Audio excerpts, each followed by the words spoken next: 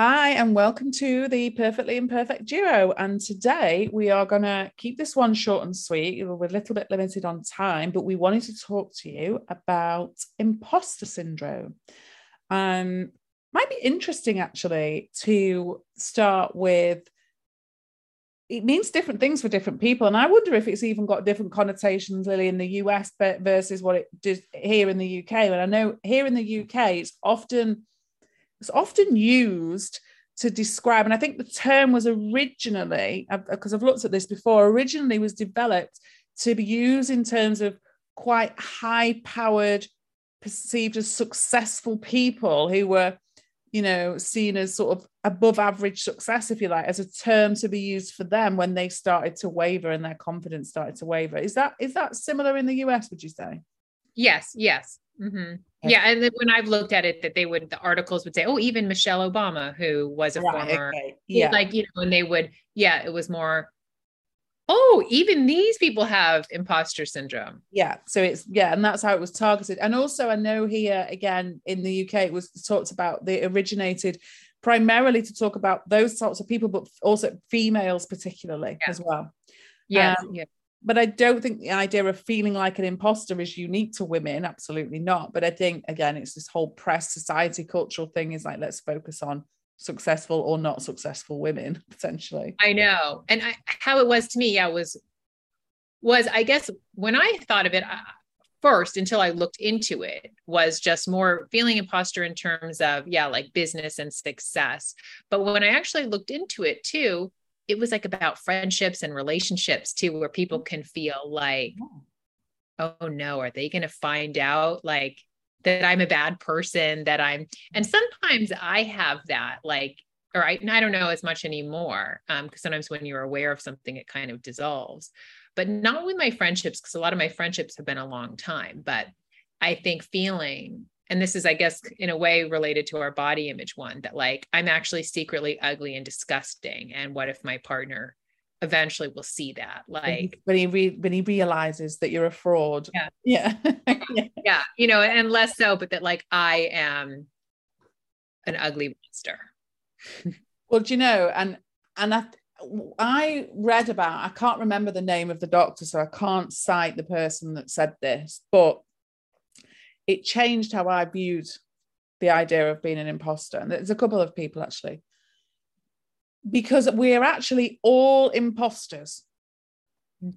So it doesn't need to be a syndrome. We're all imposters. Every single morning when we wake up, we are an imposter in life because we are going to experience new things constantly, consistently. Every minute of every day is a new experience. You could meet with the same friend, the same day, same time every week.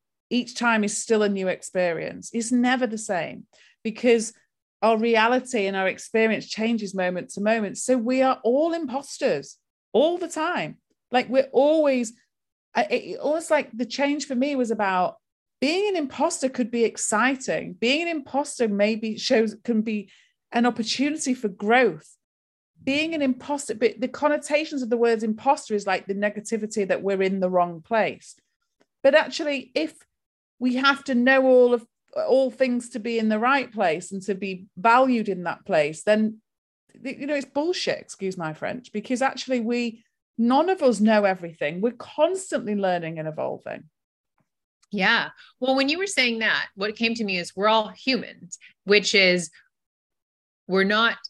we don't reach some place and it's like, okay, set perfection. What it made me think of is I have two good friends and we hike every Friday and we've been doing it for a few years.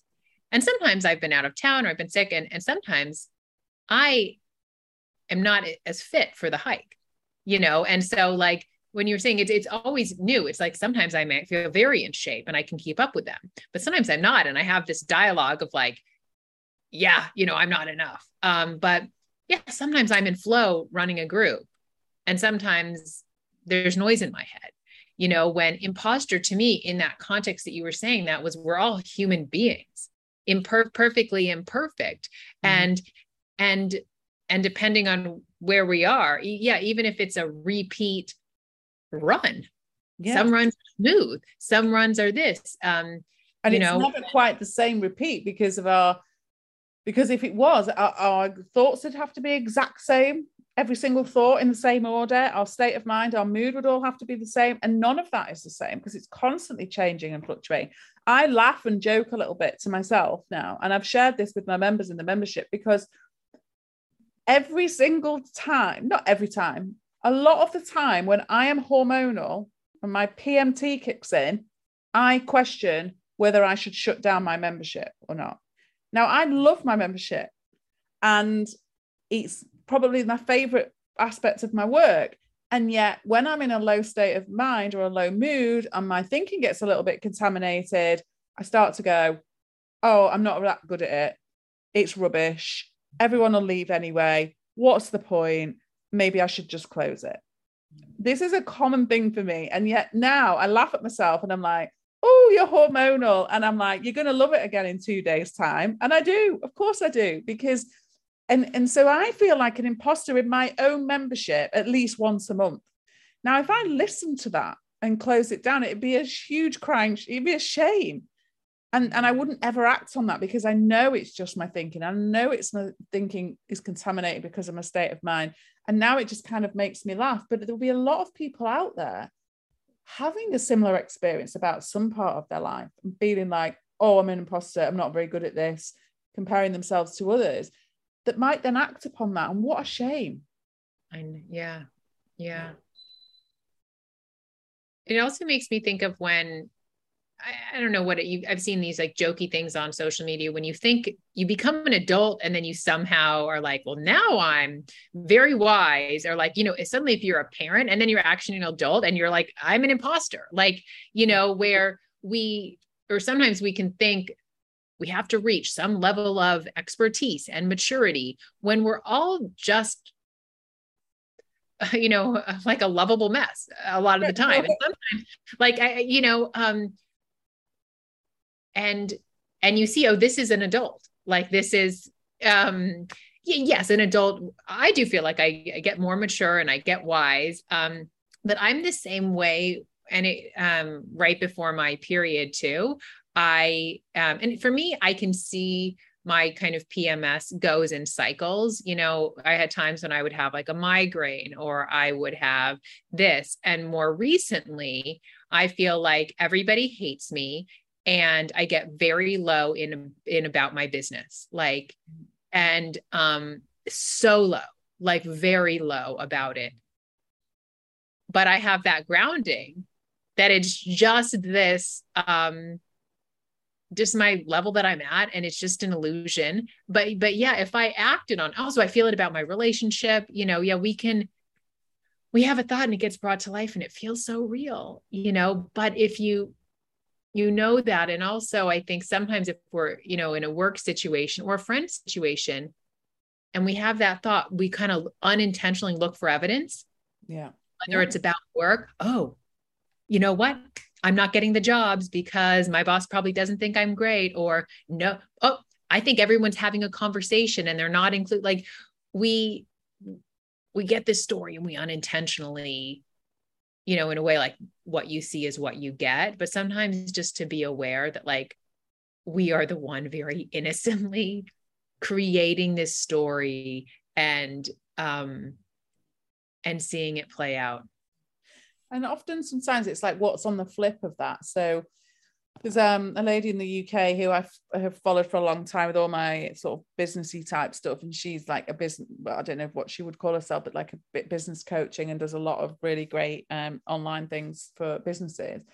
And one of the statements in one of her courses was about being an expert. So people can get so hung up on not progressing in their business or not valuing themselves because they don't see themselves as an expert. And I really liked one of the things that she said, which is really in line with how I would talk about people on the emotional side, is she said, in order to even be an expert, all you need to do is consider that you're in a room with a group of people and you know a little bit more than the average person. Yeah. Not that you know the most and everything about everything. So, for example, when I'm working with clients in this conversation with 3 principles, I will call myself maybe an expert.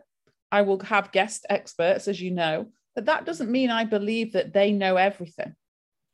But what I do believe is that they know maybe a little bit more or have explored for a little bit longer than the average person who might not have even heard of what the three principles is. And so it's not about, for me, I will continuously always be learning and growing and developing, but that doesn't make me an imposter.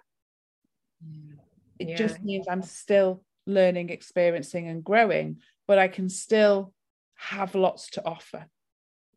Yeah.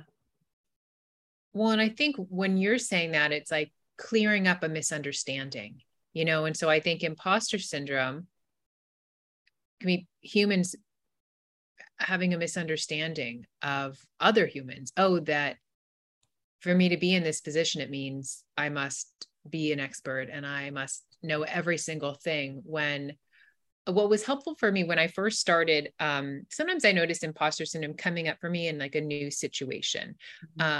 And, when I first became a school psychologist, and then it faded because I did that for 12 years. And so sometimes it would pop up, probably depending on my mood, but like I did a lot of the same things. And I was also a mentor and I was the lead school psychologist. So I felt kind of like, well, I did not have imposter syndrome. But then when I transitioned and I started coaching and I had my first like really big group, I was like, oh, I'm nervous. And my boyfriend was saying that my boyfriend is a creative director. So he went to a film school with a lot of his friends. And one of his good friends is like a lead writer or director on a big TV show here.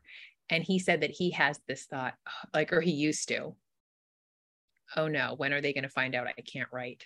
And it was like, to me, it was like, I think I hadn't really thought of men in that point really having imposter syndrome. Also, I'm like, but he went to school and you're on like a head TV show, but that like other professional humans, because just because I have a thought doesn't mean it's true, because if he has a thought. And so that when he shared that with me really helped me, because I think I thought that insecurity, that imposter syndrome feeling maybe meant that I was lacking, and that there was some validity to that feeling. And then by seeing that example where it's like, oh my God, that's just a silly thought, I allowed that feeling of insecurity to just kind of fade away. And I went and I led my group and had a great time. And then I think it also showed up for me when I started people with OCD and then thinking, oh my gosh, maybe I need a PhD and I need to be a psychiatrist. And I was like, I'm going to work with Dr. Pettit for a year. And it's funny because now I see, because all of the talk about OCD and this is this one way to treat it. And I was like, I'm very knowledgeable in the three principles. But I had some insecurity and some imposter. Oh, is this a big problem? And maybe I'm not qualified. And it's funny because over time, and also working with Dr. Pettit very closely and, and 2 years later, I'm like, oh, but I know for me in a way that sometimes if I start something new, I have a story that somehow I should, be an expert right away. But I know more, I can just let it be there and not get caught up. Yeah. And also we've got this thing, we're taught from being really young and at school is that intellect is somehow linked to how knowledgeable and whereas for me now I see it completely differently. So in the past I would have, if someone had said, oh, I want to help coach people and help people in their life. And as a trained psychotherapist, be like, well, you need to make sure you've got this qualification, make sure you've got that. Whereas now I'd be so much more concerned in somebody's ability to listen and be open-minded, because that for me is what will make them great at their job, not the amount of textbooks that they've read, not the amount of, things that we've learned. It's much more about, again, comes down to the same thing that we always talk about. It's like the connection and being able to be around people and being authentic, and all of that is so much more valuable than any amount of things we can fill our intellect with. Yeah. Well, and also that I think sometimes kids can just blow me away, with with their wisdom. And it's not even about degrees and age. And I think when we are in that present place, we are listening, or we can listen and hear. Cause I think, not in it being an annoying way, but I think I am more present and in a good place with my kids. And I'm just like, see how smart and how wise they are. And I think when we feel like an imposter, we're just forgetting. Yeah. We're born wise. We are born wise. We really are, young kids are just brilliant, I mean, kids, old kids, all of us. It's funny as well that you should say that, because as you was talking then, it just popped into my head. Actually, Aria at 11, 12 weeks or whatever she is now, I keep losing track, got stuck at about 11 weeks, is teaching me things daily. She is reminding me to slow down. She's reminding me to be present, because that's all she's doing. That is her expertise right now. And so even a human that has only been on this planet for 12 or so weeks has so much to offer. Yeah. Well, that's how they even say babies, when they crawl up to sometimes nurse their mom, like they, it's, we are so wise, and every human being. And when I think sometimes with the imposter syndrome, I think you had said that is like over identifying with the intellect, but the intellect's actually not the thing that's doing life, that has the creative ideas that, and sometimes actually when we put too much pressure, we can stop our wisdom and how funny we are, how smart we are, how creative, when we get in that insecure place. And then when we just listen and let it go, like we know what's going to be. Obviously we need to like learn some skills if you're going to be a brain surgeon, but like for so much of it, also probably a brain surgeon would want to get out of their head and would want to. I would much rather a brain surgeon who was grounded than one that had the most certificates. Definitely. Yeah. So if we were to leave it on what would be the one thing that you'd want to remind people if they feel like an imposter? Well, to me, unless they're having the view of imposter like you had, where you're like, I'm a human and I don't need to know. If you're feeling bad, pay no attention to what you're thinking.